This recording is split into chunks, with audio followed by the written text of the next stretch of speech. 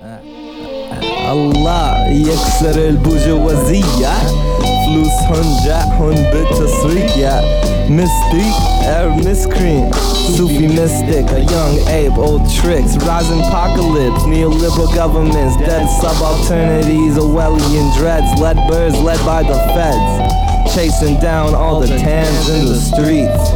American Fascism, throwing rocks at Anaheim police, sending the drones, leased. Minnesina Hamra, 1984, Yeah, they will COINTELPRO, yeah. Hello and welcome to On Resistance Radio Collective. I am X, and today we will be introducing our kind of 5-week series that we have planned for J-Ray. Yeah, so we're going to be doing a 5-week series. Thanks for tuning in. I think January to February, roughly, it's going to be themed the war on the poor with various different topics from housing, work, to hierarchy and revolt. I think we're really excited about that. As every show usually involves our statement of political autonomy, I'm going to be reading it. We are a partyless, leaderless, brandless, anti-capitalist radio collective. We are politically autonomous. We do not represent anyone but ourselves and are not affiliated or in allegiance to any established organization or group. We encourage a culture of participation and dissent and welcome constructive criticism and feedback. We are a closed group collective, which means we ask that any and all requests for participation or knowledge of our internal processes be sent to onresistanceradio@gmail.com. So today's show is an interesting one. The topic is about American fascism. We're going to start with introducing our participants in the show today, as well as their brief description or definition of fascism. Okay, how's it going? I'm Esho. You can call me E.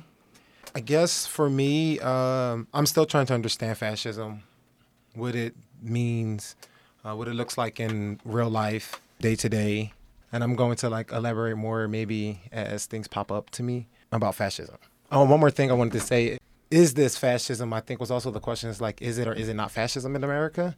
So just wanted to state that. Yeah, I think when the topic of fascism comes up, to me, it's interesting because we have such a conventional idea of what fascism looks like as we've been taught it historically. So I'm interested in having more dialogue, reinterpreting what fascism means in our current reality and separating it from Nazism, which is how we've come to really learn it and distance ourselves from it, even though, the United States was founded, I think, by fascist power, by colonizing the indigenous.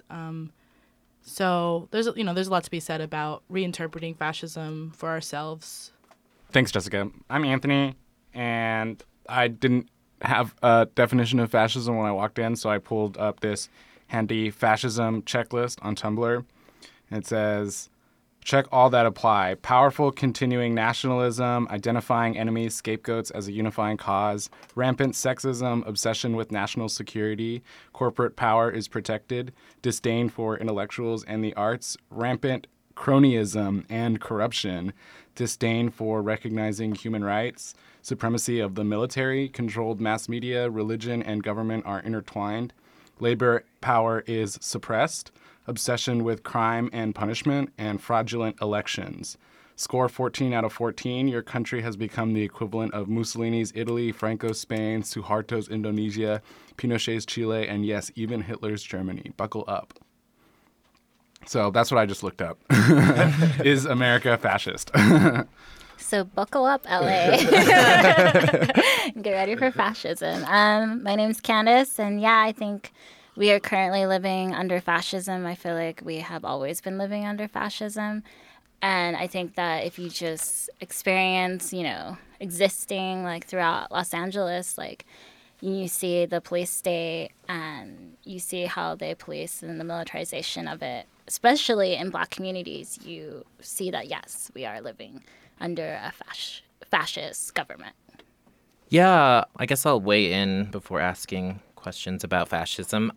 Yeah, I would say that there's a lot of interesting kind of definitions that, like J. Ray was saying, that are very conventional ideas of what fascism is, very restricted and confined to like a certain state of like Nazism, or like just kind of this like overt people being in prison, people dying, genocide, which we've seen that since the inception of this country. We've seen, people thrown into internment camps or preservation camps by people who had power, by people that were creating the laws, that were creating the businesses, the corporations. So people talk about crypto-fascism like it's currently our current state is cryptic. It's a crypto-fascism, and it's not an overt one, but I would disagree. It is. It is very overt to some people that are Black people, that are Native American, that are Japanese people. You can't just have like intervals of fascism. I think once it's been fascism, it's always fascism. But okay, first question I want to present to our group is, what are some of your local examples of fascism locally, like on a microcosm? Yeah, this is Anthony. For me, fascism is expressed in our American society, but also specifically to LA with metro tickets. The metro, which is pretty much a corporation. I mean, it's run by the city, but it's also like a corporate thing, and it has corporate sponsors, and that's how it works. They make most of their money, if not, I would say, all of their money from metro tickets, like fare evasion tickets that they give to people, rather than from the money that you actually pay to participate in the metro. So the metro is actually benefiting from criminalization of Black and brown youth. I think that's one way that fascism is expressed, like in modern times. Yeah, I would say that when it comes to, corporations, any sort of colonial kind of organized society has its roots in colonialism. And since the inception of corporations tended to fund this kind of colonization and became very pervasive, very widespread. People really relied on some of these products and created like this kind of truth, this hegemony around what these corporations were either selling, and that became in collusion with state power. Business kind of like colluded with state power. And that's Mussolini's like definition of fascism, is the merger of corporation and state, which is still, very conventional idea of what, or definition of what fascism is. However, I mean, it's displayed. We're literally paying for our own oppression when it comes to taxes, and like the taxes that we pay to support the police or the state apparatus is immensely oppressing a lot of people. J-Ray? I feel like there's a lot of local initiatives like restrictions on association, restrictions on shared housing, restrictions on feeding people in public, which is something that's recently gotten a lot of criticism, restrictions on even like bicycle licensing. And these are all things that target poor communities.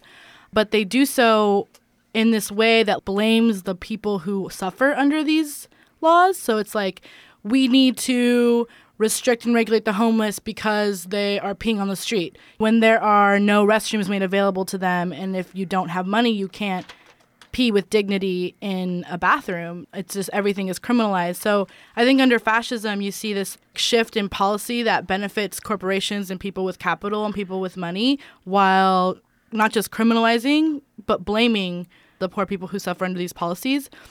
And I think that in this country, it's pretty taken for granted and accepted that there's a lot of resource scarcity, and a lot of it is like blamed on immigrants or undocumented people or poor Black and brown communities for like taking up all the resources, when in reality, like imperialist wars are taking up all the resources.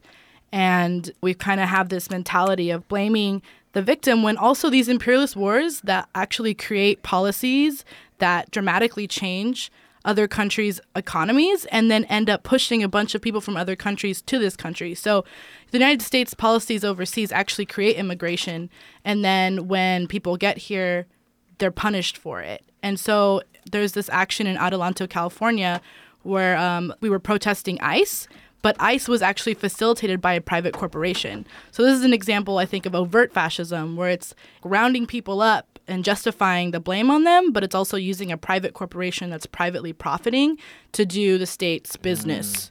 So Adelanto, California, a private corporation that's holding people in ICE units, punishing them for the policies that America does on the regular. Bobby?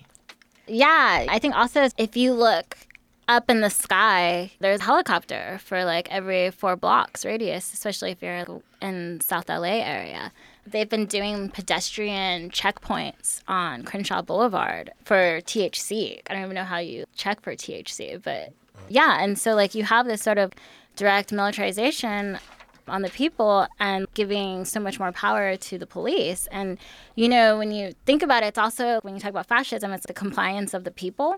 And so there's like, I don't know, have you guys seen in downtown, they have like those surveillance blue van wagons that sometimes are on like 7th Street or it's on Figueroa, and it just says LAPD surveillance unit. And it's just sitting there. And I don't know what it does other than like, I'm assuming there's some guys in there with headphones eavesdropping into people's conversations as they walk by. Who knows? But like that just stays there. And they continue to do things like that so we can just become like used to it. And so, yeah, I feel like part of having a fascist society is having like the compliance of the populace who's not really going to do anything about it or say anything. Right. Normalizing that very oppression, it becomes so normalized, like with these gang injunctions and, I mean, paying money to survive, like, is like a interestingly normalized condition that this colonizer has bestowed upon people. Who do you think benefits from fascism? Like, who are the people that actually benefit from fascism? Corporate elite. Some of these individuals, like who's making money off of, say, the Metro Red Line tickets, making sure that that's being enforced. A lot of banks, I feel, benefits from like the fascism. If you can't pay for your home and you miss your mortgage and the sheriffs come to kick you out, isn't that fascism? Yeah, basically. I would say that historically, who benefits from really everything? I mean, like you have the founding fathers that came in from like Europe, from Britain, and they were responsible for so much genocide, and they created their entire society based off of their beliefs and literally taught the indigenous people to forget their culture, as well as, you know, kidnapped people from Africa and brought them here and also forced them to go to these kind of like schools or indoctrination mills, as some would call them, and forget their history and forget who they were and why they're born into bondage. And like, yeah, there was some progression made, but like this reality of who's benefiting from these kind of restrictions are the people with the most amounts of privileges thus far. And that would be like straight, heterosexual, cisgendered males in this country. And that says a lot about where we are in terms of like who's making all of these laws and who's lobbying for changes in policy that don't really, these changes only restrict a lot of the marginalized identities, social categories that aren't white male, cisgendered, heterosexual men. I'm going to go in progressive stack to Anthony. As far as who benefits, I think I can make a sort of tie-in with fascism as like a form of hierarchy, in that the leaders of a fascist country are usually the ones who benefit. For me, the military-industrial complex is a huge benefactor of American fascism. Any sort of industrial power that is influencing change in the war or the war effort, those people are making money off of the war or the war effort, so they are benefiting from the war. That's fascism. Those industrial powers are benefiting from our people, basically. There are people who are in the military who then have to leave the military, and where are the benefits that they were promised? You know, where are the benefits that they were like, oh, if you do this tour, you know, you'll have all this housing, you'll have all this healthcare, you'll have all this school. Half of that stuff isn't even given to those people. And yeah, like Eddie's saying, like, who really benefits from that situation that we put ourselves in? It's the economic and industrial elite of those industrial complexes.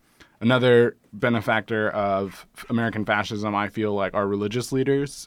Historically, the Catholic Church has had enough money to commission art and artists to make art and sculpture and everything like that.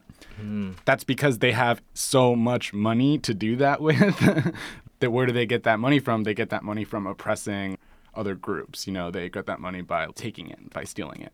So I think if we look at American fascism and kind of comparing and contrasting it to other forms of fascism, we can see that people who benefit from fascism in America are very similar, use a lot of similar tactics to people who benefit from fascism in other countries as well. Mm-hmm. And just to add, I would say that it completely relies upon oppression. You can't have privilege without the opposite and oppression.